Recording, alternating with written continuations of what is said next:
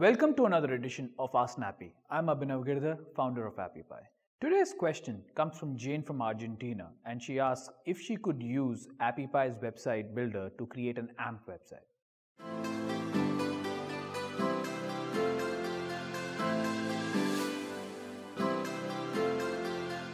For those of you who do not know what an AMP website is, AMP stands for Accelerated Mobile Pages.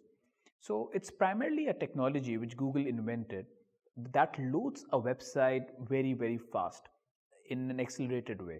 So it's primarily very useful for websites which are of news vertical. And it would not actually make sense for every website to use this technology. So at AppyPie, what we have done is we have gone over and beyond the AMP technology. We have come to this new technology which is called the Progressive Web App or the PWA. So what does this technology do? Essentially, it has all the benefits that you get from an AMP website, and it has much more. So what is a progressive website? A progressive website is a website that loads very fast. It requires less data consumption in order to load. On top of that, it also supports offline usage.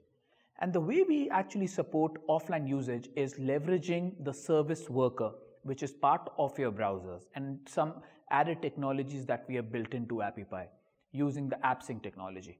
So essentially, even if you are offline, the websites are actually still working for you. So that is where the benefit of a progressive website comes in.